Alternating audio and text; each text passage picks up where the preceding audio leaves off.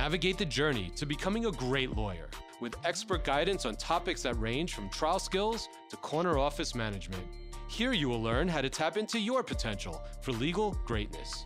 I'm Andrew Smiley, and this is The Mentor, ESQ. First, I want to give a big warm welcome to my friend Hadley. Thank you for joining the program today.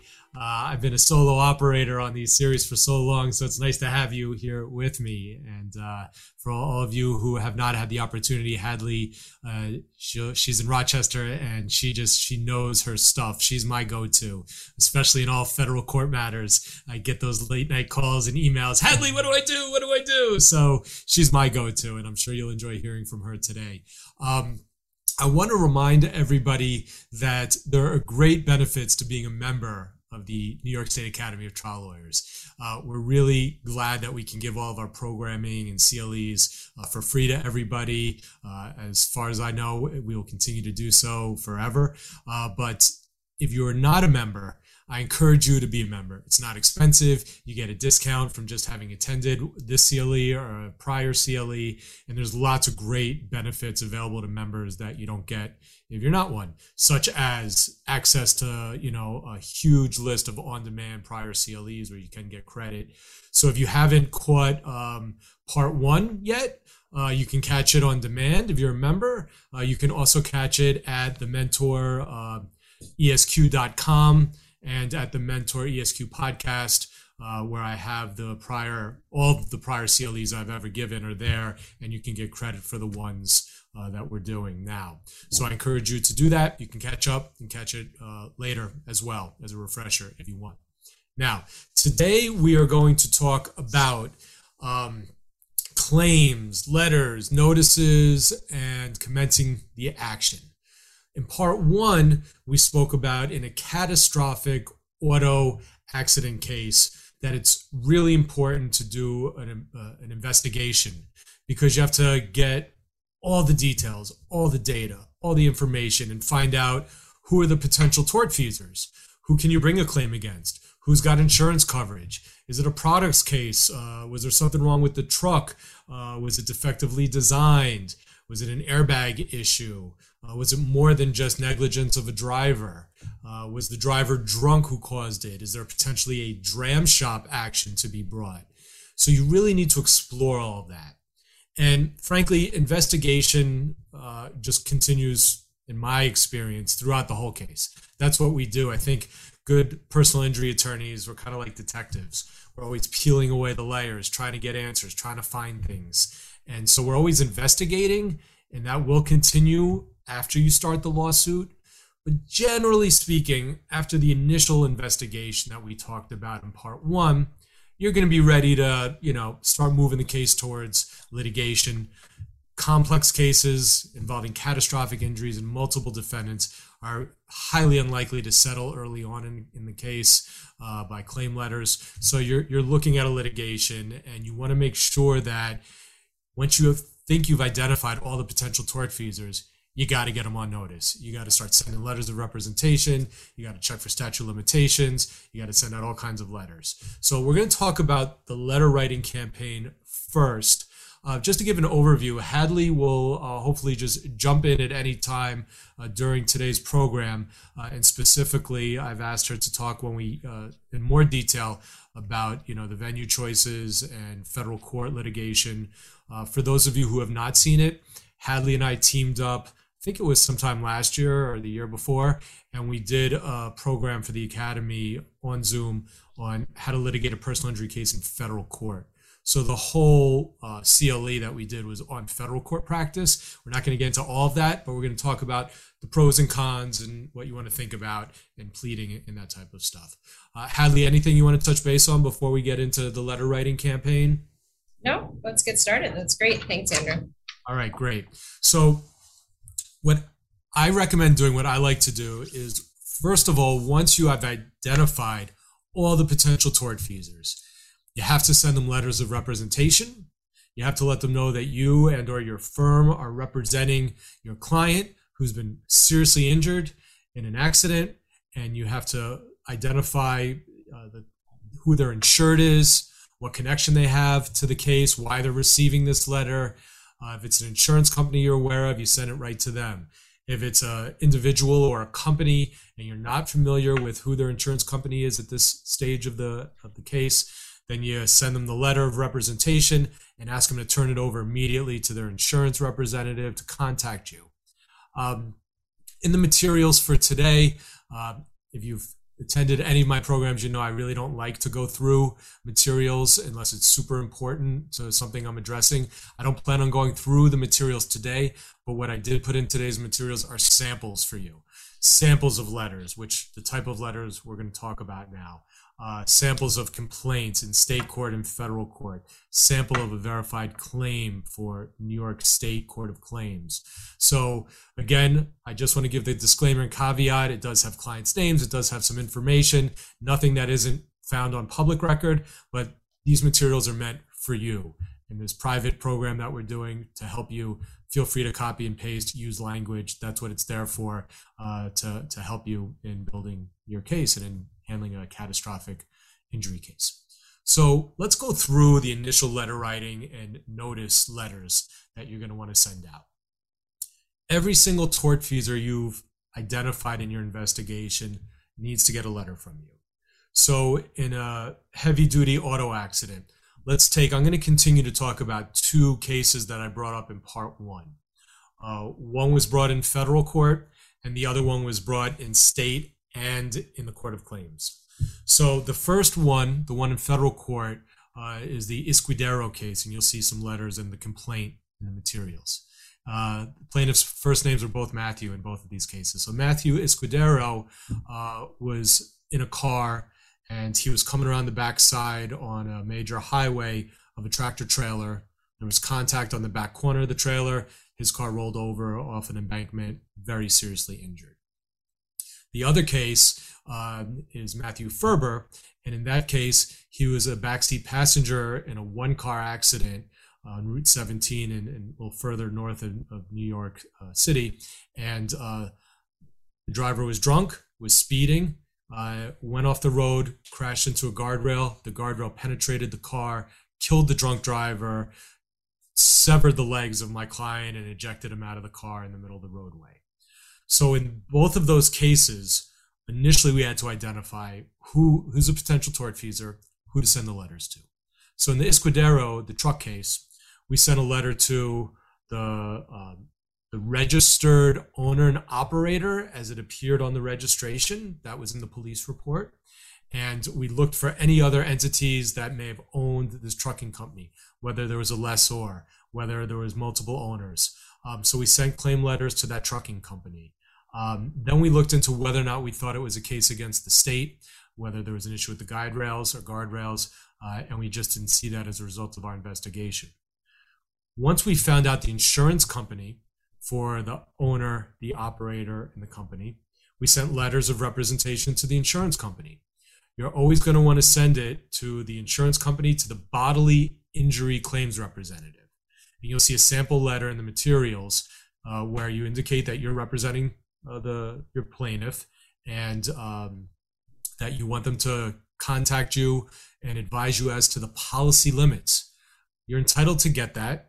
You put it in writing, and although sometimes you'll get a little pushback, you don't need to wait until putting into suit. I've always found that you work hard enough, you push hard enough. As long as you send a letter of representation first, they need that before they'll talk to you about the case. Send a letter of representation to the insurance company, to the bodily injury adjuster. Ask them to acknowledge your representation, to acknowledge the claim that your client is bringing against the policy, and to advise you of the policy limits and whether or not there's any umbrella or excess insurance coverage. Because don't forget, we are constantly looking for coverage, extra insurance coverage, because we're talking about catastrophic injuries, which I've indicated we're going to talk about death as well. All right. These are the cases that you're going to have big damages. You're going to want to find out coverage. And so you're going to ask for that whenever you're in a letter writing campaign with an insurance company, what the policy limits are, asking for excess and umbrella coverage. They may not know it at the time. You have to reach out to the insured. Sometimes the insurance company that covers the tortfeasor's automobile may not be the same one that's providing umbrella or excess insurance. So they would have to check and see if there's another company providing that. And then you would find out, get letters of affidavits of no excess if there isn't any, or no umbrella coverage. You'll want to send out a letter of representation to the host vehicle, the vehicle that your client was in. Sometimes it's the tortfeasor, like in the Ferber case. Sometimes it's their own car, like in the Escudero case. Because no fault is going to cover their first $50,000 in medical bills, at least here in New York State, that's how it works. No fault is different in different jurisdictions. And I know some of you are not in New York State. Certainly a lot of people listening to the podcast are in states throughout the country. So if you do have some type of no fault policy provision in automobile policies or personal injury protection coverage, PIP, called PIP, that is New York and generally everywhere. That is the vehicle that your client is in. And you want to notify them of your representation timely and ask for whatever forms need to be filled out so you can get those filled out and submit them timely. And I say timely because if you don't get that paperwork in, then they can disclaim payment, okay? So the lawyers need to get the forms in, the treating doctors need to get the forms in.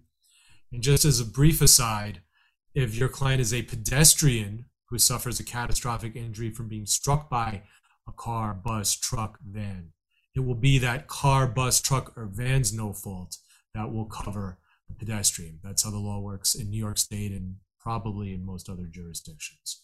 So you're going to want to get all those letters out that's the basic. That's just to the vehicle, the bodily injury, and the tortfeasor. Go ahead, Hadley. I just wanted to add to put in the letters, at least to the tortfeasor and the tortfeasor's insurance company, is preservation notices, right? So you want them to preserve not just the vehicle, but also my preservation notices cover everything from text messages to emails, anything that could be relevant evidence in a lawsuit. And I want to put them on notice of that, as soon as possible. Turn off any auto-delete functions on email, turn off any auto-delete functions on text. Stuff like that's really important because you want them to be preserving the evidence from the date of the accident forward. That's a great point. And preservation should always be in these letters. You need to identify what, if any, evidence you think will be probative in your case. And you want to put that in there as part of the preservation. So all the items Hadley just spoke about, many times there will be, you're going to ask them to preserve the vehicle involved. If a car is totaled, what generally happens is the police call a tow company. They have it towed to a local, facility where it's kept. It could be with the police. It could be with an impound yard. It could be at a tow company's facility. Then the insurance company for that vehicle, the property damage claims representatives usually go and they determine it a total loss, and then they destroy it or they take it. You need to have that vehicle. You need to preserve it. You need to find out where it is. You need to send letters to whoever has it, whoever owns it, wherever you think it is, saying, we want you to preserve this vehicle. We need access to it. Contact us to arrange for that. Because in a serious case, there may be an issue with the brakes. You're going to want to have an automotive engineer investigate and inspect the vehicle. You're going to want to photograph the vehicle. It could be a product liability issue. So there may be an issue with the airbags, with anything in the vehicle. And you need to have that vehicle, right? So you need them to preserve it. It's not always easy to do. We've had to send investigators to find out where it is. Then you've got to do a letter writing campaign to get authority to do things with it, sometimes from the owner. But you can do it. Sometimes you'll have to pay for storage. We've done that before where they say, yeah, hey, you want to leave it at my tow facility? You got to pay $100 a month for as long as it's here, and we'll store it for you. So whatever it is, preserve it, send the preservation letters. Similarly, let's talk about a dram shop case, because in the Matt Ferber case, we were aware that the driver who died was intoxicated. They drew blood from him at the scene. He was well over the limit. So we investigated and found out it turns out he was at 3 different alcohol serving facilities prior to driving that night. It started off at a Mexican restaurant. Then they went to a bowling alley with a bar, and then they had a nightcap on top of that at another bar. So we sent off letters of representation to all of those facilities. We sent preservation letters within that claim letter. You can do them separately or have all the language in, saying we wanted videos, we wanted receipts of purchases, everything we could think of, identify the names of the bartenders, the doormen, the devices, if any, used for checking IDs, all kinds of stuff. So samples of those letters are also in the materials that we sent out. So get out all your claim letters and get out all your preservation notices to all those entities. Did I miss anything in that regard, Hadley? I don't think so. No, that covered it. Now, in addition to those entities, all the potential tort feasors, you want to consider, and you must ask your client, if your client is the injured plaintiff, about SUM coverage. Now, SUM, always, just by saying those words, I know some questions are going to show up.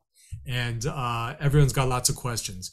I did, because we had a lot of questions last year during my series on SUM, I did a separate one-off on SUM coverage, how that works. So you can find that, again, at the Academy's website on demand, or from my website, thementoresq.com, or on the podcast.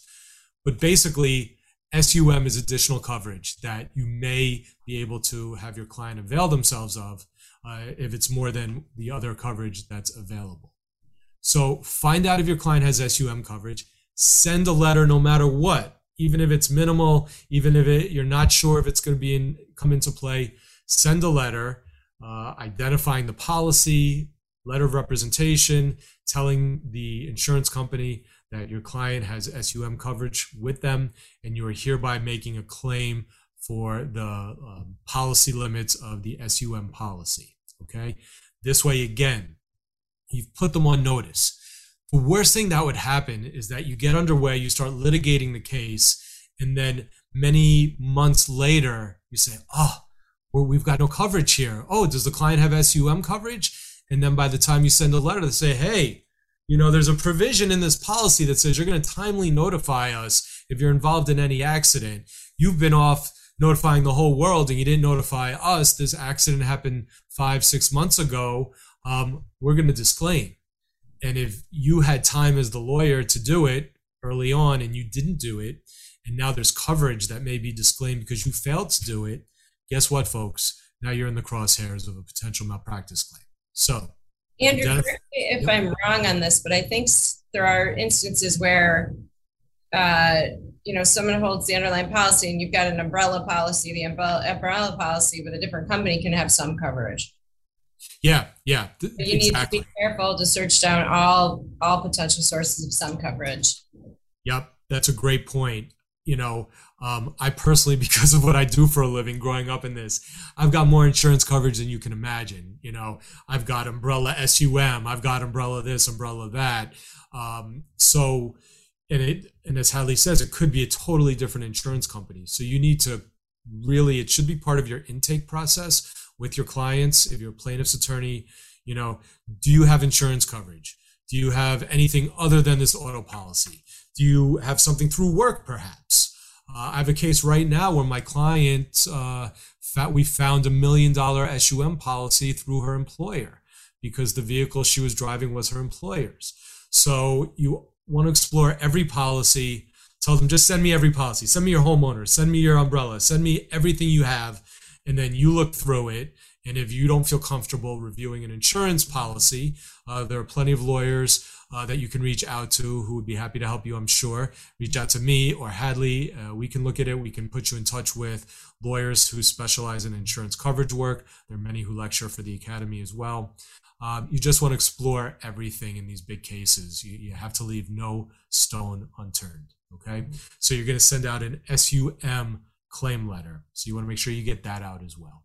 And as I spoke about in part 1, when you're signing up the case and you're off and running, copy your client. I give extra credit to anybody who could type into the chat my 2 mantras before I finish saying them now. But the first mantra that you've heard, if you've ever listened to anything I talk about, is preparation, preparation, preparation in everything that we do. The second mantra, inform your client. And the best way to do that is CC them on all these letters. It's really easy. Scan them all in, attach them as a PDF, shoot your client an email and say, we just sent all these letters out. I just want you to see what went out. Keep a copy for your files. Okay. They're like, oh, all right. My lawyer's on it. Let's see what happens. Just let them know. We expect to hear back, hopefully within the next 3-4 weeks on all this. We'll keep you posted. So you're going to want to do that. Now, it's rare in a catastrophic injury case, but sometimes the tortfeasors don't call in the accident to their own insurance company. They don't notify their insurance company. If any one of us in this webinar is, God forbid, in an automobile accident, whether we think it's the other person's fault or not, you need to immediately notify your insurance company, right? That's your policy requires that. Then they will set up the claim in the file.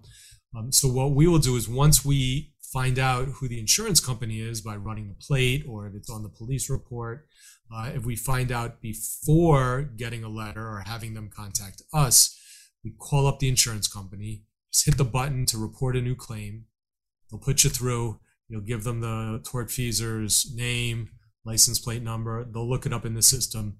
9 times out of 10, they'll say, oh yeah, we have a claim open here. Okay. And what's your name? Who are you? Send me a letter of representation. Give me some information. They may ask for a police report. It's totally cool, by the way, to include copies of the police report if you have it with all these letters.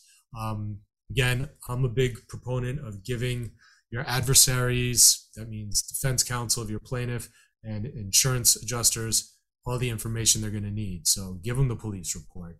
Give them medicals if you have them early on. Give it all up so they can start seeing how serious a case this is. All right. I think that part of the reason for doing that, Andrew, early and maybe even getting a demand out early is so they set the reserve right on the insurance end, right? Because the adjuster is going to set what they think the potential value of this case is. And it's kind of hard to move them off of that once they've set it. And if they're setting it too low, that's how you potentially end up at trial. So getting them to set an appropriate reserve right off the bat is always a good thing. And now you see why Hadley's such a great lawyer, because I do believe in part 1, we did talk about reserves and what that means and why it's important. And Hadley put her finger right on it, that this insurance company, when they originally set up the claim, they have to set a reserve amount. They have to put aside an amount thinking that it'll cover the claim. And so if you have a potential 7-figure case, but they think it's a soft tissue because you haven't told them about the surgery or you haven't given them any information or medicals, they think it's a little fender bender. They set the reserves at $200,000, and then you're asking for $1 million later on. Your defense counsel is going to say, sorry, it's a problem. This adjuster set the reserves low. I don't know what it's going to take to get these reserves changed now. It's a real problem. So that's a great point. In addition to sending these letters, you also want to be aware of any statutes specific to your case that may require an early notice of claim. If you're a New York City practitioner, you're very familiar with the requirement of filing a claim with New York City or any of New York City's agencies within 90 days of the happening of the accident. And then a year and 90 days from the date of the accident for filing suit. So you want to get that claim letter, the notice of claim filed. The forms are found online. It's very easy, but be aware of that. Look to see wherever you are in New York State and most likely in other jurisdictions throughout the country, if your case is against a municipal agency, whether it's a city, a town, a county, or a governmental agency, federal, maybe it's the post office or the VA center. Whenever you're dealing with the government on the biggest level of federal down to the smallest town, there is usually a statute requiring early notice as a prerequisite to filing a lawsuit. So if it's not all private individuals, make sure that you look up, you research your local statutes and get those notices in early. And be aware, some places that you wouldn't expect that are part of a government entity actually are. In New York, I recently learned Hunter College is part of the New York State system. There are many hospitals that are part of the New York City Health and Hospital system. So you're always going to, if it's a hospital, medical malpractice case, which is aside from this series topic, but just look for that, okay? Because you're not going to want to blow a statute. That's our obligation as lawyers to be familiar with that. Now, this is going to segue into capacity to bring a lawsuit. Capacity to bring a lawsuit. When you're dealing with a catastrophic injury, where it's a personal injury or a death that results, you are more likely than not going to be in a situation where you need a guardian for an incapacitated person. For example, if the person gets so badly injured that they're in a coma, or that they have a brain injury, they can't take care of their own affairs, then they're going to need a guardian appointed to handle their daily activities and finances and to have authority to litigate claims on behalf. Many times the family will put that into motion before they get to you. But if not, then I would recommend finding a specialist. There are attorneys that specialize in handling guardianship proceedings. I don't do it. Don't ask me any questions about how to get guardians appointed because I don't do that. I bring in a specialist to make sure everything done's properly. You want to make sure that when they get the court order appointing them as the guardian, that it specifically line items all the areas that they have the legal authority to handle on behalf of the incapacitated person, including hiring lawyers, filing lawsuits, and all of that. In addition to getting a guardian appointed for someone who can't handle the case themselves and doesn't have the competence, in a death case, you are going to need a legal representative of the decedent's estate to bring the case. Just because it's a spouse who wants to bring the case because their spouse passed away in the accident, or just because it's the only remaining child left, there's no automatic legal capacity to bring a case for someone who dies. You have to get that one of two ways. The person dies leaving a will, then that will can be probated, and in that will, they will appoint somebody to be the executor. That's what people do in their wills. They name someone to be the executor of their will. And then that will gets probated. Again, don't ask me. I don't do it. I retain a specialist in surrogates court, make sure everything's done correctly. And then you get that person appointed as the legal representative of the estate through the probate process. They become the executor. And usually there's no restrictions on settlement. Once they're appointed the executor, they can act on behalf of the estate. They can sign releases. They can settle the case. They don't have to go back to court. More likely than not, you will be handling a situation where there was no will left. Very few people actually go out of their way to get wills, unfortunately. But when you run into that situation, which you will if you're handling a death case, then you have to go some additional steps. You have to, first of all, identify who wants to bring the case on behalf of the estate. Usually it's best to be the spouse if it's someone whose partner or spouse passed away in the accident, the surviving spouse or partner to bring the case. Makes usual sense. Sometimes if it's a really elderly person who passes away, it'll be one of their children who will handle it. And if God forbid it's a young child or a minor, then of course it's usually the parent who would be bringing the case. But it doesn't have to be. There's a natural distribution chain of distributees in the EPTL, the Estates, Powers, and Trust laws that control here. Again, I'm not an expert in that, but usually my understanding is you go to the spouse, and if it's not the spouse, you go to the children, and if there are no children, then you go to the parents. But if there are surviving distributees, if they sign something waiving and allowing and not fighting for letters of administration, who's going to be the administrator, then you get that person appointed. It's a pain in the butt. You can do it yourself. There's forms. The surrogate court usually is okay with working with you, depending where you are, what county you're in. But you can hire a specialist to do it for you. It's a process and it takes a while, but ultimately you will get letters of administration, which will authorize the administrator to be the plaintiff, to bring the case. And that's who becomes your client. They then need to sign your retainer, because even though they've hired you, whether it's the spouse or the child or the parent, technically the retainer doesn't mean anything until they get appointed. So, and technically these letters where you're saying you represent the estate, until you get final approval, you're not the true representative, but that's okay. You can send letters saying you represent the family. saying that someone who's the proposed administrator. And there's nothing wrong when you have those calls on the phone with the people who you've sent the letters to let them know, yep, we're in the process of getting letters of administration.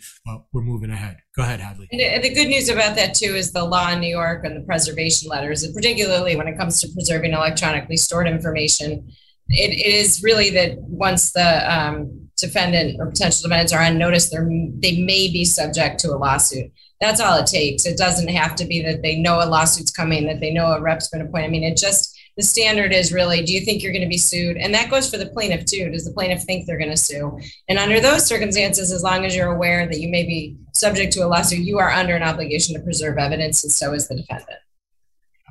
For our defense counsel friends out there, the minute you get in, I know you guys get pulled into these cases later than you'd like most of the time, but if you get pulled in early, you should send a letter to everybody, all your clients, or the insurance company's insureds, saying preserve, everything, list it. You want to make sure you're putting them on notice so no fingers are pointed at you. Those letters are referred to as litigation holds, and you definitely want to get them out no matter what side you represent, because the attorneys can be sanctioned for failing, for evidence not getting preserved. So it's important that you do that. Okay. Now, statute of limitations, check the statutes, but generally speaking, there will be some tolling in a death case until the representative is appointed. But I'm always nervous about that. I always like to get stuff filed within the statute of limitations. Don't rely on any tolls. Even if you got to file something as proposed and then you amend it when you get the letters. Also, a practice tip, you can request expedited letters. We have in the past submitted a letter with our petition for letters of administration saying the statute's going to expire soon. Can these be expedited? Make some calls. So do everything you can. But if you don't have letters of administration, or if you don't have a legal representative and it looks like the statute may be expiring, file something. You can always amend it because that'll help you in the future. So I recommend doing it. That's also where having a surrogate court practitioner comes in handy, because they've got all the contacts at the court. We do a lot of it ourselves here. But where we have a situation where we need stuff to move quickly, we'll often use somebody else because he has the ability to pick up the phone and everyone knows who he is over at the surrogate's court. There you go. Yeah. Contacts are key. The surrogate court specialists, they know the clerks, they can get information. So it's money well spent. It really is to bring in a specialist. All right. Time's flying. We got 15 minutes or so left in this program, not including the break, or including the break. And I think most of you know, we do a Q&A for all your questions you're posting and any additional ones you have at the 2:00 hour. We'll do that from 2 to 2:30. And if you stay on from 2 to 2:30, there'll be another verification code. You could get an extra half credit. So that's where a lot of the good stuff happens in the Q&A. So please stay around. And if we don't get to anything in this first hour, we'll hit it then. But the next decision you have to make is you're ready to file the lawsuit, or you're thinking about filing it. You want to get a complaint going. And something that always runs through my mind and is discussed in our firm, and I'm sure Hadley has the same debate with her colleagues, is do we file this in state or federal court if federal court is an option? Now, again, in the series I did last year, the 7-parter on how to litigate a personal injury case, we talk a lot about the pros and cons of state and federal. In the program Hadley and I did on litigating a case in federal court, we talk about the pros and cons. You can get into federal court on an injury case if there's a federal question. Usually don't have that, but more likely if there's diversity of citizenship. So in the Escudero case, the trucking company was from out of state. So when we looked at that, we said, we've got a New York plaintiff, we've got an out-of-state defendant. Do we want to bring this in federal court because we have diversity, or would we rather bring this in state court? Our client, I forget where he resided, what county at the time, but you look at the county of residence, you look at the county of where the action occurred, all the options under the CPLR in New York, where to bring it, and then you consider federal court. And just one thing on diversity, and you probably wouldn't want to bring it in federal court for this reason anyway, but the case has to have damages at a minimum of $75,000. So that's the amount in controversy required, even with diversity, to be in federal court. I think, if your damages are lower than $75,000, given it's more expensive to litigate in federal court, the odds are you're not going to want to bring it in federal court anyway. but that is another minimum requirement, and you do have to plead that. Yep, and you'll see that in the sample complaint that I put in the materials. So under a jurisdiction section, you have first, you cite the statute for diversity citizenship. You have to show where the party's residences are, where they reside, or principal place of business, what state. You'll have to indicate things on the filing cover sheet with federal court of where the different parties are located, and you have to allege that the amount of controversy, as Hadley said, is greater than $75,000. It means if you end up having a really bad case and you only settle it for $25,000 or there's no coverage, don't worry, you don't get in trouble, but you have to good faith allege that you believe the value of the case and the amount of controversy exceeds $75,000. Now, I'm going to briefly go through my pro list for why I brought the Escudero case in federal court, and then I'll let Hadley chime in on her pros and cons. All right. Here's my pro list for federal court in a catastrophic automobile accident injury case if you've got diversity. And you will be over 75 if it's a catastrophic injury. First off, the rules are the same, whatever district you're in, okay? You're not going to get pulled into an unfriendly local state court or county court venue where you may not be as familiar or comfortable, or a local lawyer can tap dance all over you. It's all equal footing in the federal courts. If you've practiced there, you're safe in any federal court because all the rules are the same. Another point, pro. If someone is incapacitated or incompetent, you won't have to go back to the guardianship court to approve the settlement. A federal magistrate or district judge can approve the settlement, and they'll usually approve it within 24 to 48 hours from when you upload it to the server. You don't get put in the abyss and have to wait. Hadley and I had a discussion before the program today about in a death case.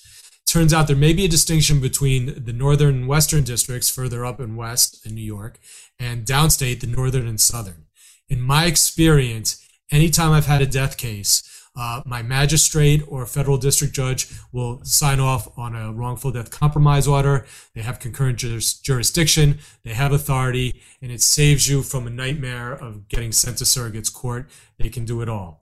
It's a little different where Hadley, if you want to mention what your understanding is in your jurisdiction. Yes, it's been a little bit. So I went back to the local rules today, and in the Western District, it's local rule 41. And in the Northern District, it's local rule 41.1. Just for the sake of giving you guys rules, the local rule, both in the West or the Eastern and Southern, which are the same set of local rules, is 83.2. So it appears that they are no longer, I do know it has happened in federal court in the Western District, but the local rule now reads that they shall basically they can approve the attorney's fees, they can approve the disbursements, likely approve the overall amount of the settlement, but they need to then send it for distribution to the surrogate's court.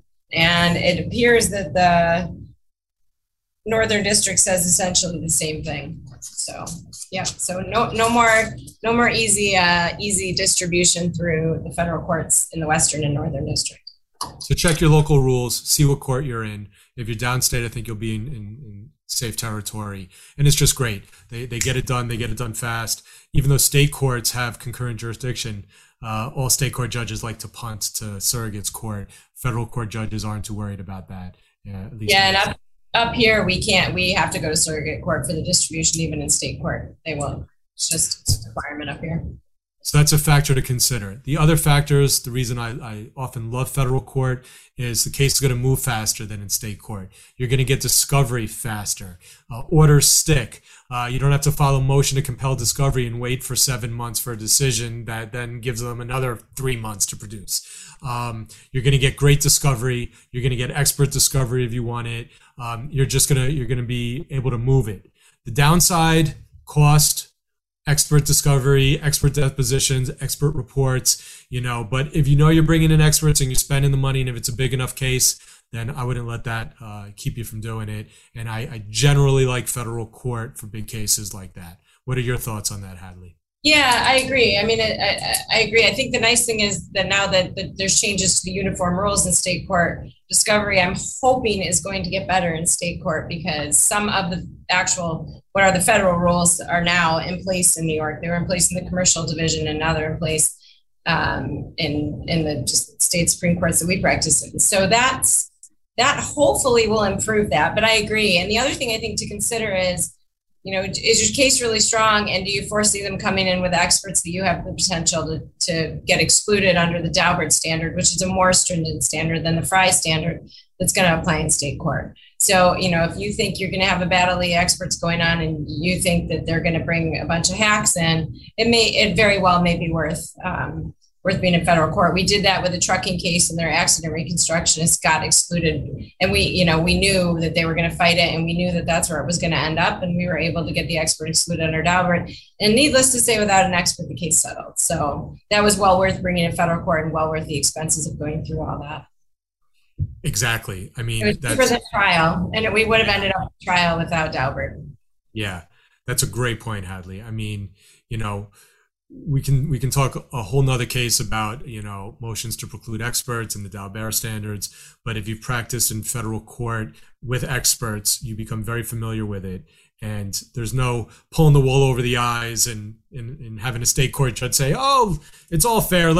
Cross-examine them, counsel, and make your point that way. Let's see what the jury does. You're like, no, I don't want to cross-examine them because then the jury thinks it's an issue. I shouldn't have to say anything. They shouldn't be stepping into this courtroom. They should be getting on that stand. And the federal judges get that. They take their role as gatekeeper. They're required to be a gatekeeper. They're required to consider Daubert motions. And they keep the experts that just like to give opinions because they like to give them. I've got a lot of these situations going on cases I'm handling right now. So you hit on a pulse for me, Hadley. If you're joining today's course via podcast, the first attendance verification code is POD 322. Again, that's POD 322. So with just a few minutes left, talking about pleading, I saw in some of the questions submitted, and we'll address all these momentarily. There's some questions about court of claims pleading. So it's not a notice of claim like the city. You just file a verified claim. And I enclosed a sample there you can look at. If you do have a case against the court of claims, I wish you well. It's very hard to be successful in the court of claims for many reasons, including the fact that they're defended by the state, and the judge is appointed by the state and works for the state and all that, and there's no jury. But check the Court of Claims Act. Google it, download it, read it 10 times. They'll give you all the details, what you need to do and how to do it. Just follow the Court of Claims Act. The good thing is that controls everything. So just do that. Now, pleading the complaint, I'm going to let Hadley sort of touch base on it. But the one thing that I want to just bring to your attention is throw the kitchen sink in, folks. Throw it all in.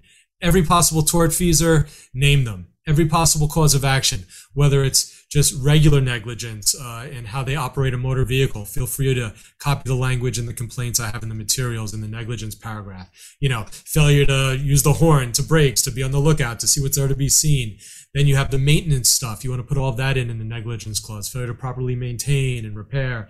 But then there may be negligent supervision, negligent entrustment. There could be a products case where you need breach of warranty, express and implied, manufacturing defect. You could have a dram shop cause of action, which is the General Obligations Law 11-100 or 11-101, depending on the circumstances. So you're going to want to throw that in.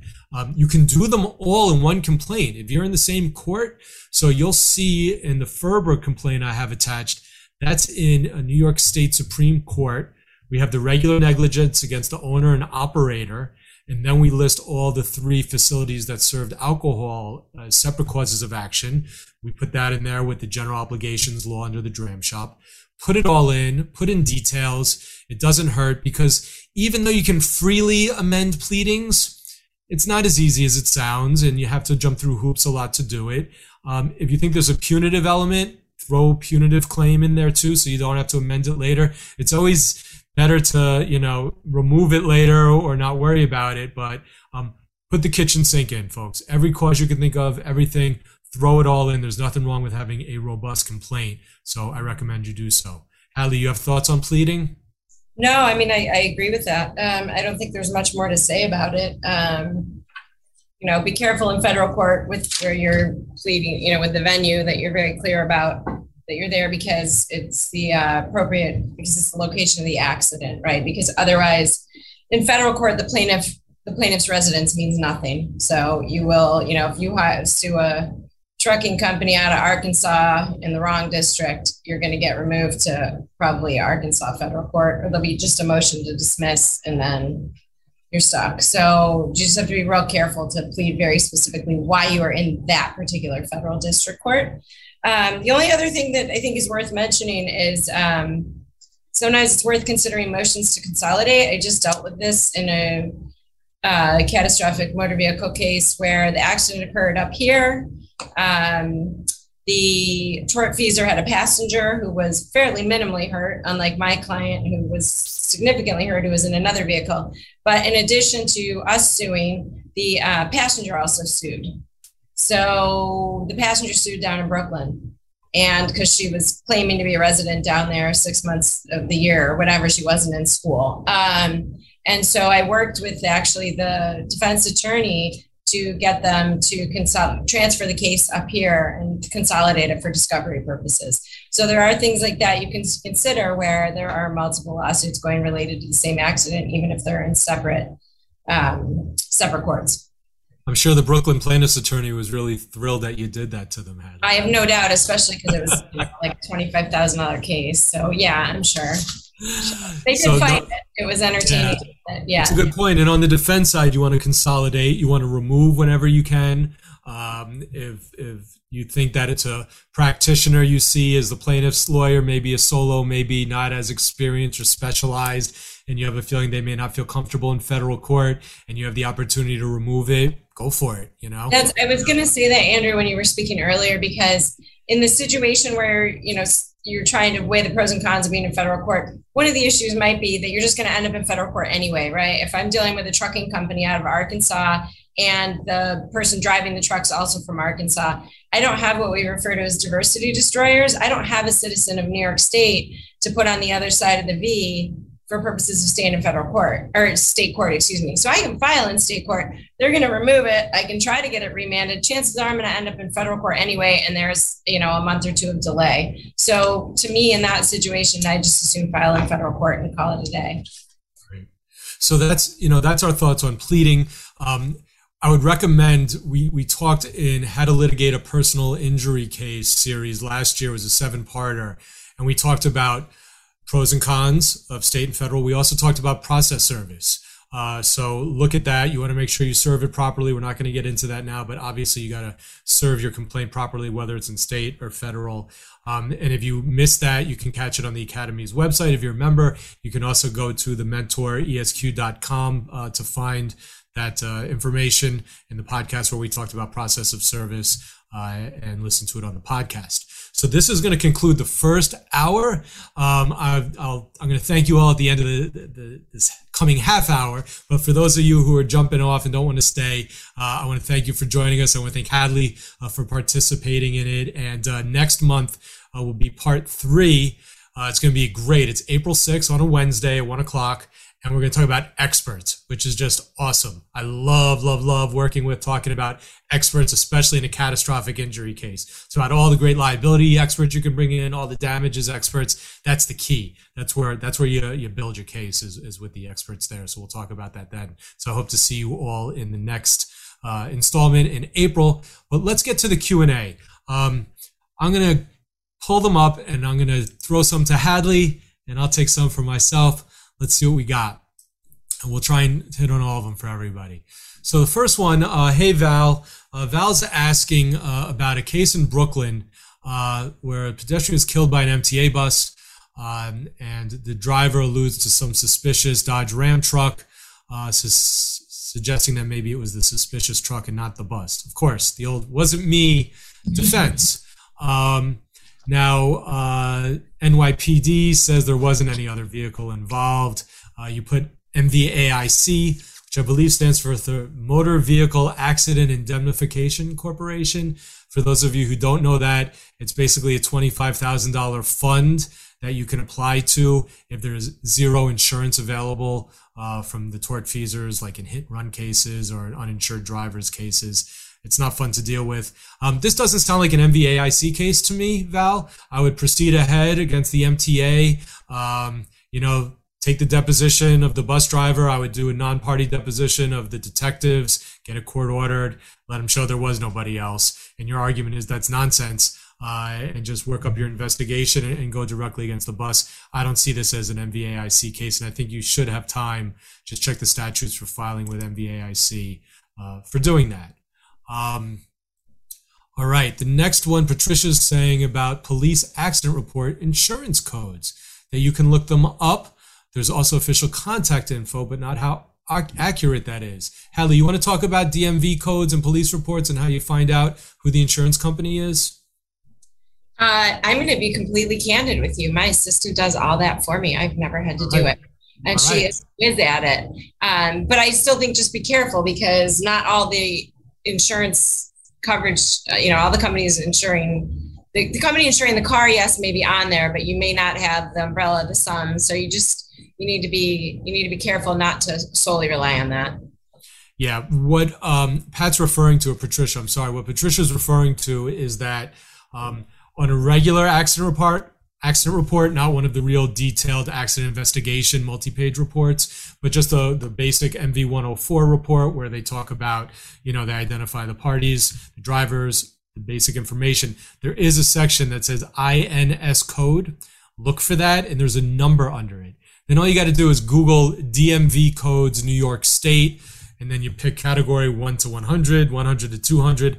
Click on the one that the number falls into, and you'll find it. And there's a code associated with an insurance company. It gives the phone number to call them to call a claim. That's the easiest way. Sometimes there'll be insurance policy information listed on the second page of the report. Look for that. Sometimes it's not listed, or it's a bad insurance code, in which case you just got to start making calls. Try and call the tortfeasor directly. Nothing wrong. No litigation started. Get a phone number. Call them up. Say, hey, who's your insurance company? You were in this accident. You got to let me know. And that's how you track it down. Okay. Thank you, Martin, for pointing out that CUNY is under the state, not the city.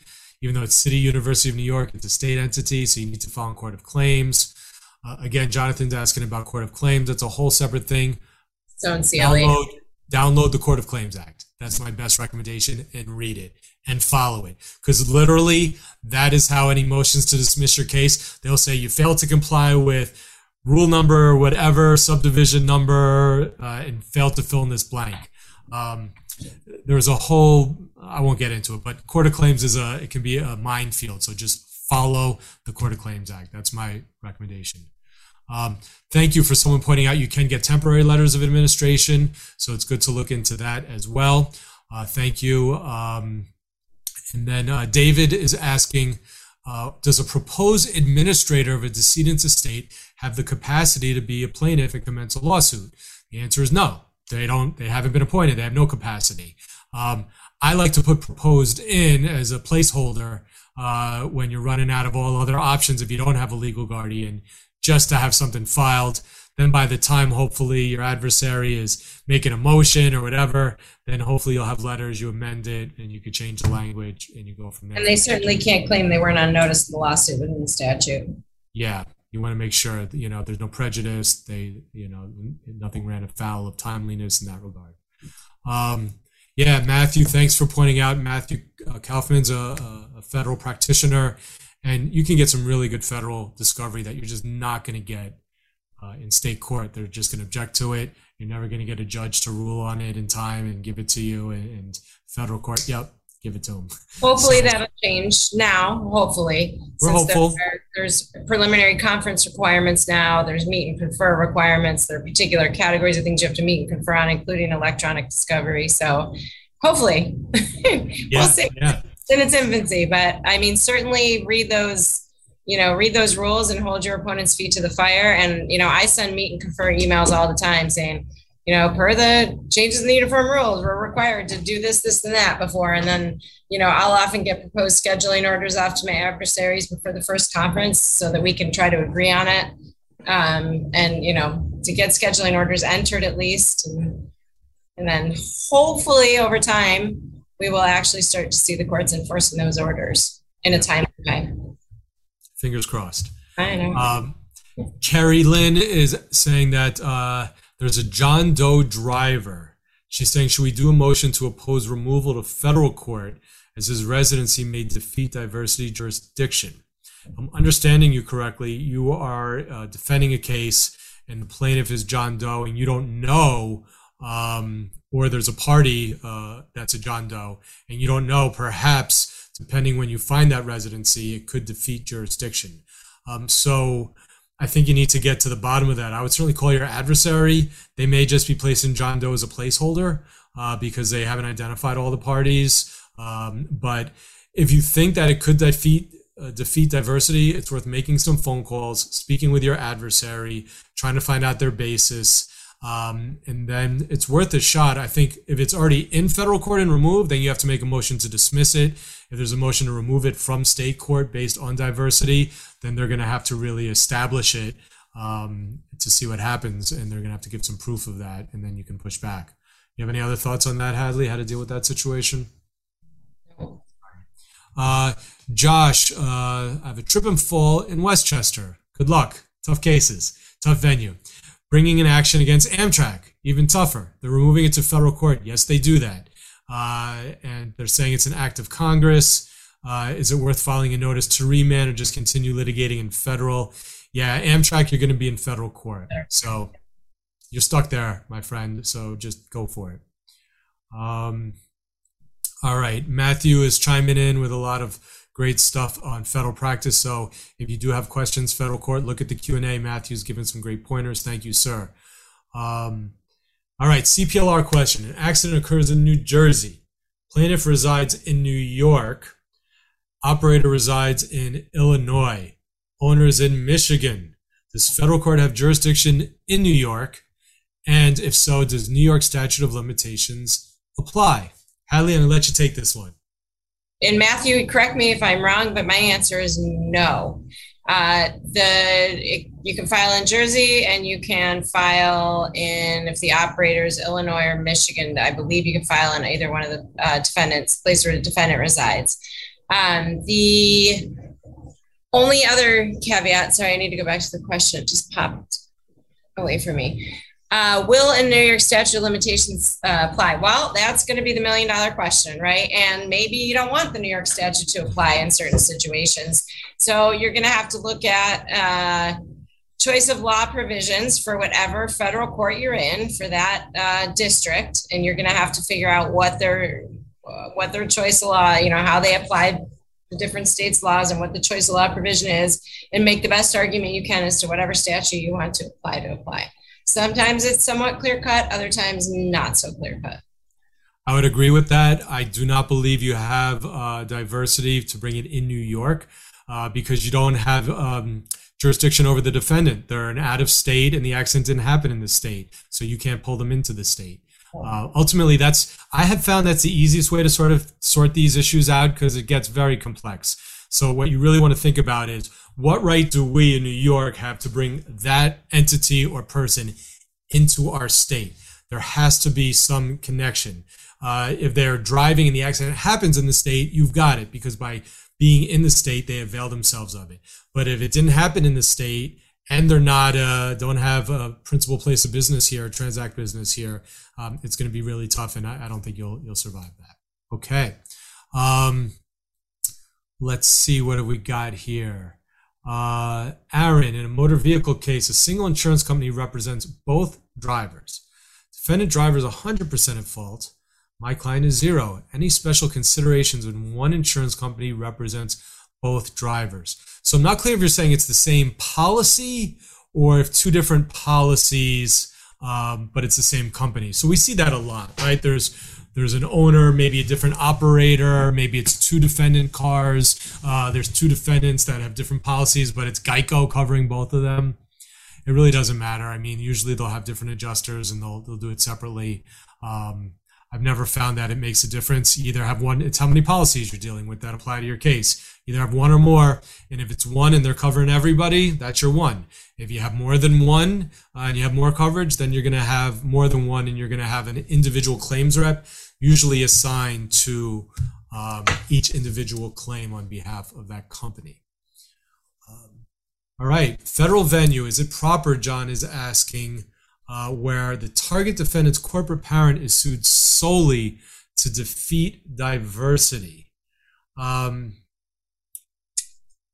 ahead, Hadley. I mean,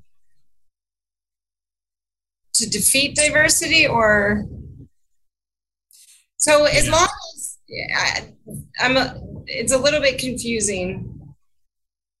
I see. So they want to stay in state court, I think is what John is saying. So you're trying to keep it in state court.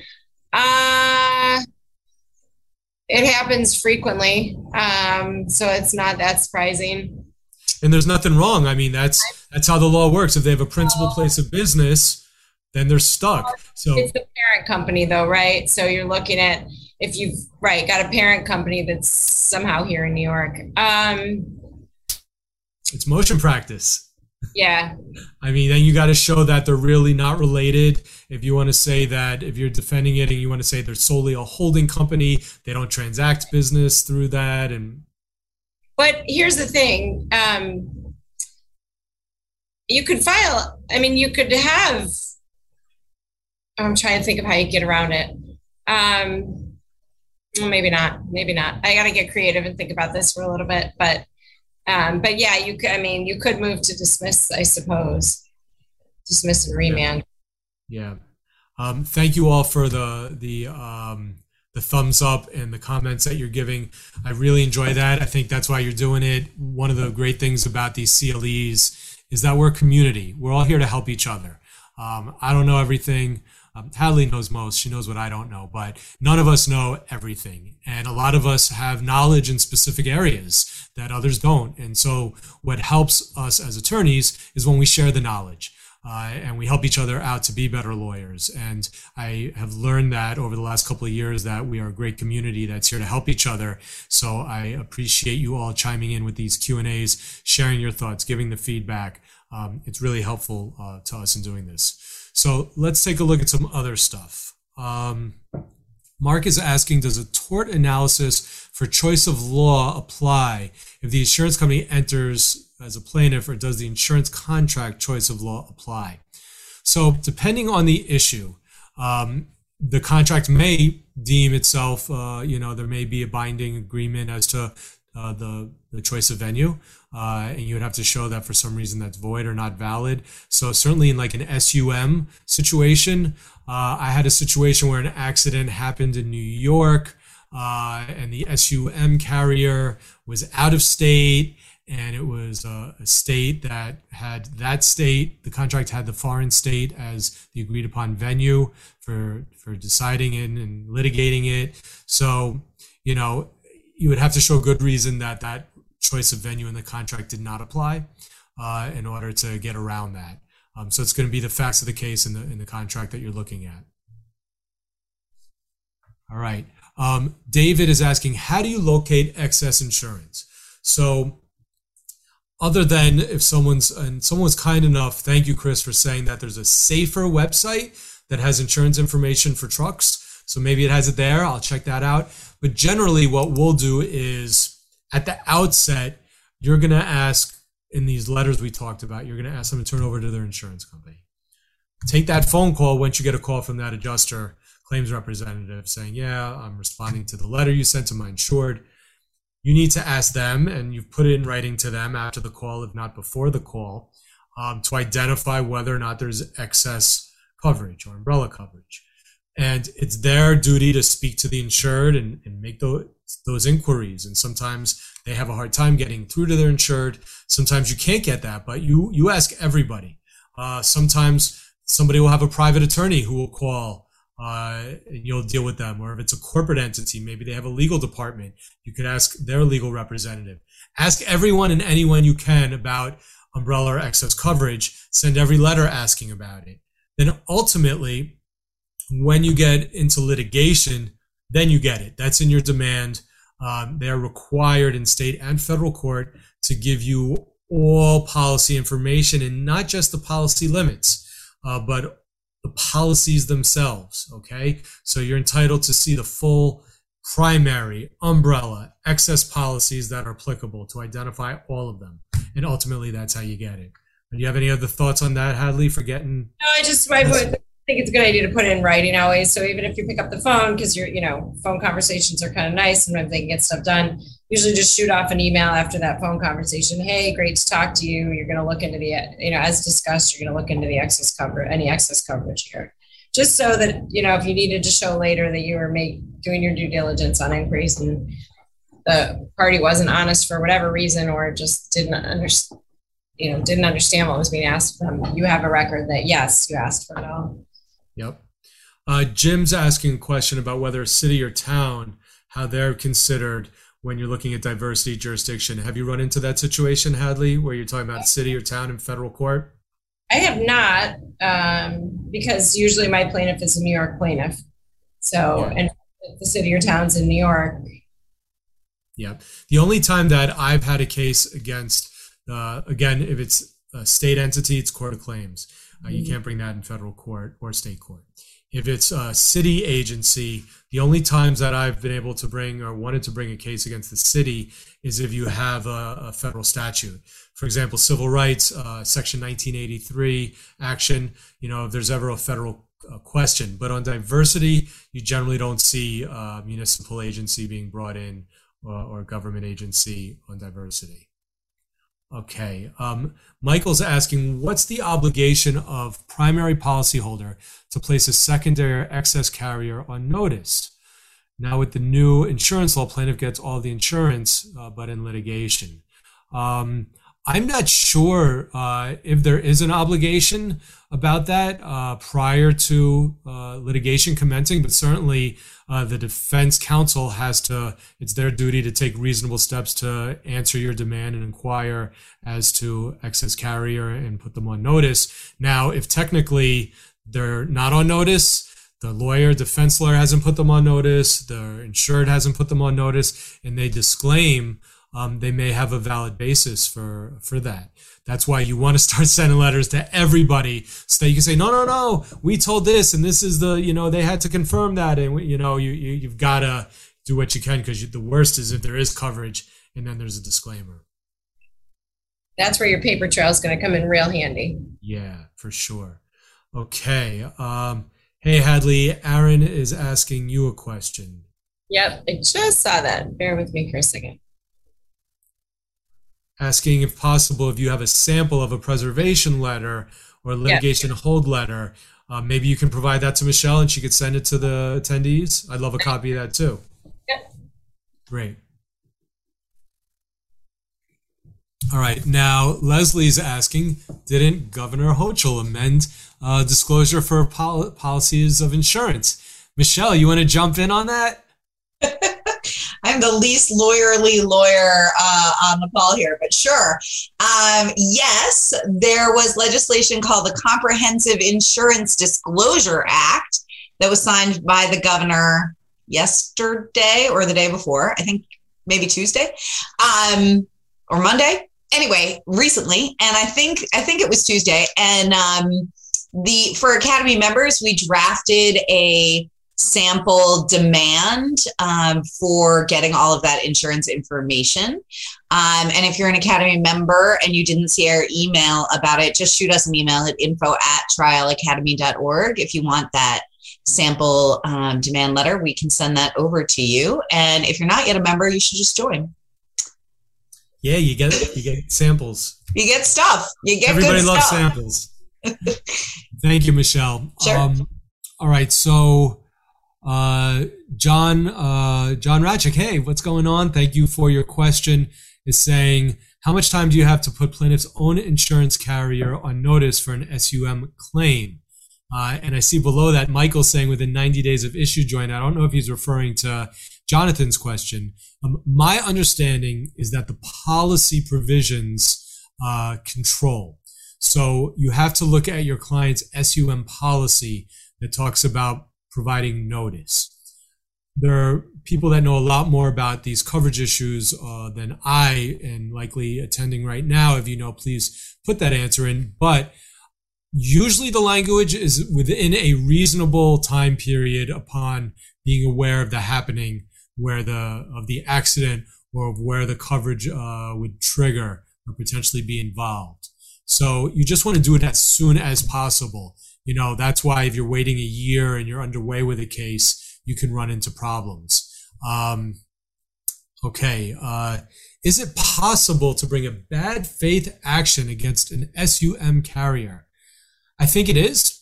The circumstances have to be right. If they're not tendering a policy and you can show all the elements that there's no dispute as to liability, there's no dispute as to damages, that the damages clearly is beyond the value of the policy, I see no reason, at least under New York state law, why you couldn't bad faith them.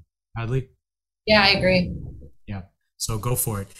Unless I'm mistaken, my experience is that defense counsel and insurance carriers do not like to receive bad faith letters. That's why I send them out every chance I can. Because absolutely. It's funny. My defense counsel friends will say, "Oh, that doesn't bother us. We don't care about that." Yeah. But I find that hard to believe. And I actually it triggers a trial with a doctor who wanted to settle, and the carrier wouldn't settle. So he had his own private attorney come in and basically put on the record before we had openings that he was establishing grounds for a bad faith claim. So I do, I think they're obligated to tell their insured that there's any risk on that. And I can't imagine they like having that conversation just by them telling me it doesn't faze them at all. Yeah. Just a quick primer, a 2-minute primer on bad faith. There's a lot of law out there. It's not easy to be successful in a bad faith action. I believe my good friends over at Block and O'Toole did a great job in one and really fought it all the way and finally got it. But it's very hard to be successful with a bad faith action. But the gist of it is this. The gist of it is if you send a letter to an insurance company saying, listen, your policy is $100,000. Our client was hospitalized for a year, had 10 surgeries, loss of income, everything else, was rear-ended. You've yet to tender it. Your failure to do so is bad faith. And you have to say that you are willing to accept the policy limits to settle the case. You can't tell them they're in bad faith, turn it over, and then keep suing and litigating. So there's two things. One, you say they're bad faith, that they're not tendering it. And the other is saying, we're going to accept it. So you'll do that in a case where it may be $1 million policy. In your case, may be worth 1.5 million or 2, you think, and you want to put the pressure on. And then you put in that letter that you cite the law. I think it's Pavia or Padua, and there's other cases if you look up bad faith that stand for all this. Then you say, I'm also advising you and directing you that you need to notify your insured of our willingness to accept their policy limits, okay? And your failure to do so is bad faith, and there's cases for that. So what that triggers is let's say you have Jane Smith, defendant driver of a car. She's got a $300,000 policy. She's a lawyer. She owns a nice home. She's got lots of things going on, has assets, but someone got badly injured, and it could be $1 million case. That bad faith letter gets sent to her carrier saying, we'll take the 300. They need to tell Jane Smith that. And Jane Smith then can say, listen, I don't want to worry about getting a judgment against me for more than this. If they're willing to take the policy, I want you to settle. And if Jane Smith is getting good advice, she's going to have a lawyer or herself send a letter saying, if you don't settle this case, I'm going to say you're in bad faith and you're not doing your fiduciary duty to me, you're insured. So then what happens? Assuming you lay all this groundwork, there's bad faith letters flying left and right. The time of trial comes.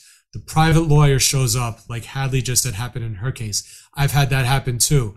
They put a statement on the record before the jury comes in saying, we just want to put on the record, we want to settle, we will consent for our policy limits. And if the carrier doesn't, we're going to move to hold them in bad faith. So what does that mean? That means then if Hadley went to trial in that case and got a 7-figure verdict and the policy was only $250, then what that means is that the insurance company, if the groundwork is properly laid, the insurance company will ultimately have to pay that judgment beyond the $250. It could be a $10 million judgment, and it comes out of their pocket. So the reason bad faith is strong is because insurance companies, our policy is only $250. That's all we got to worry about. You think you're going to get more than that and go to trial? Go do it. Then we'll talk settlement. That's all we got to worry about. But if you've bad faithed them and everything's been laid properly for a bad faith claim after that judgment, then they've got to be worried because they're exposed for well beyond that. Hadley? We have agreed when we have a request now for the sample of the bad faith letter. So sounds like you have a good one of those. If you can get it to Michelle, if you're comfortable with that, then she can circulate them. Yeah, bad faith letters are great to circle around. All right. I can add that, and there was something else that Hadley was going to send, but whatever you guys send me, I'll just add it to the CLE materials for today's course. So give us like a day to add it in, and then you'll go, if everybody goes back to the same link and just hits refresh. And I think it was trialacademy.org/claims for today was the short link. So it'll be on there eventually. Give us a day or so. We'll resend it around too. If you're joining us today via podcast, the second attendance verification code is POD 465. Again, that's POD 465. And I want to thank Hadley again. Thank you for joining me. Very happy to have you on always. And to all of our women in the academy and in our profession, let's celebrate you this month. That's what it's all about. And happy to be a part of that. Also, if you've missed anything, you can catch up again at the New York State Academy of Trial Lawyers website. If you haven't listened to my podcast and you liked this program and you like these CLEs that the series that I've been doing, I think you'll really enjoy the podcast. There's a lot of great, valuable stuff. So check it out. Go to the Mentor ESQ. Follow me on Instagram. Always posting some interesting stuff and some personal stuff. You can see what I like to do when I'm not doing this. And if you're listening to the podcast, thank you for being a listener. We have people from all over the world actually listening, from Ghana, from Australia, from the Philippines, and all over the States. So it's pretty cool. So thank you for listening. Please like it, share the podcast with others, and look forward to seeing you all next month. We're going to talk about how you take your 5- and 6-figure cases and make them 7 figures with having the right experts and knowing how to work it in these catastrophic injury cases.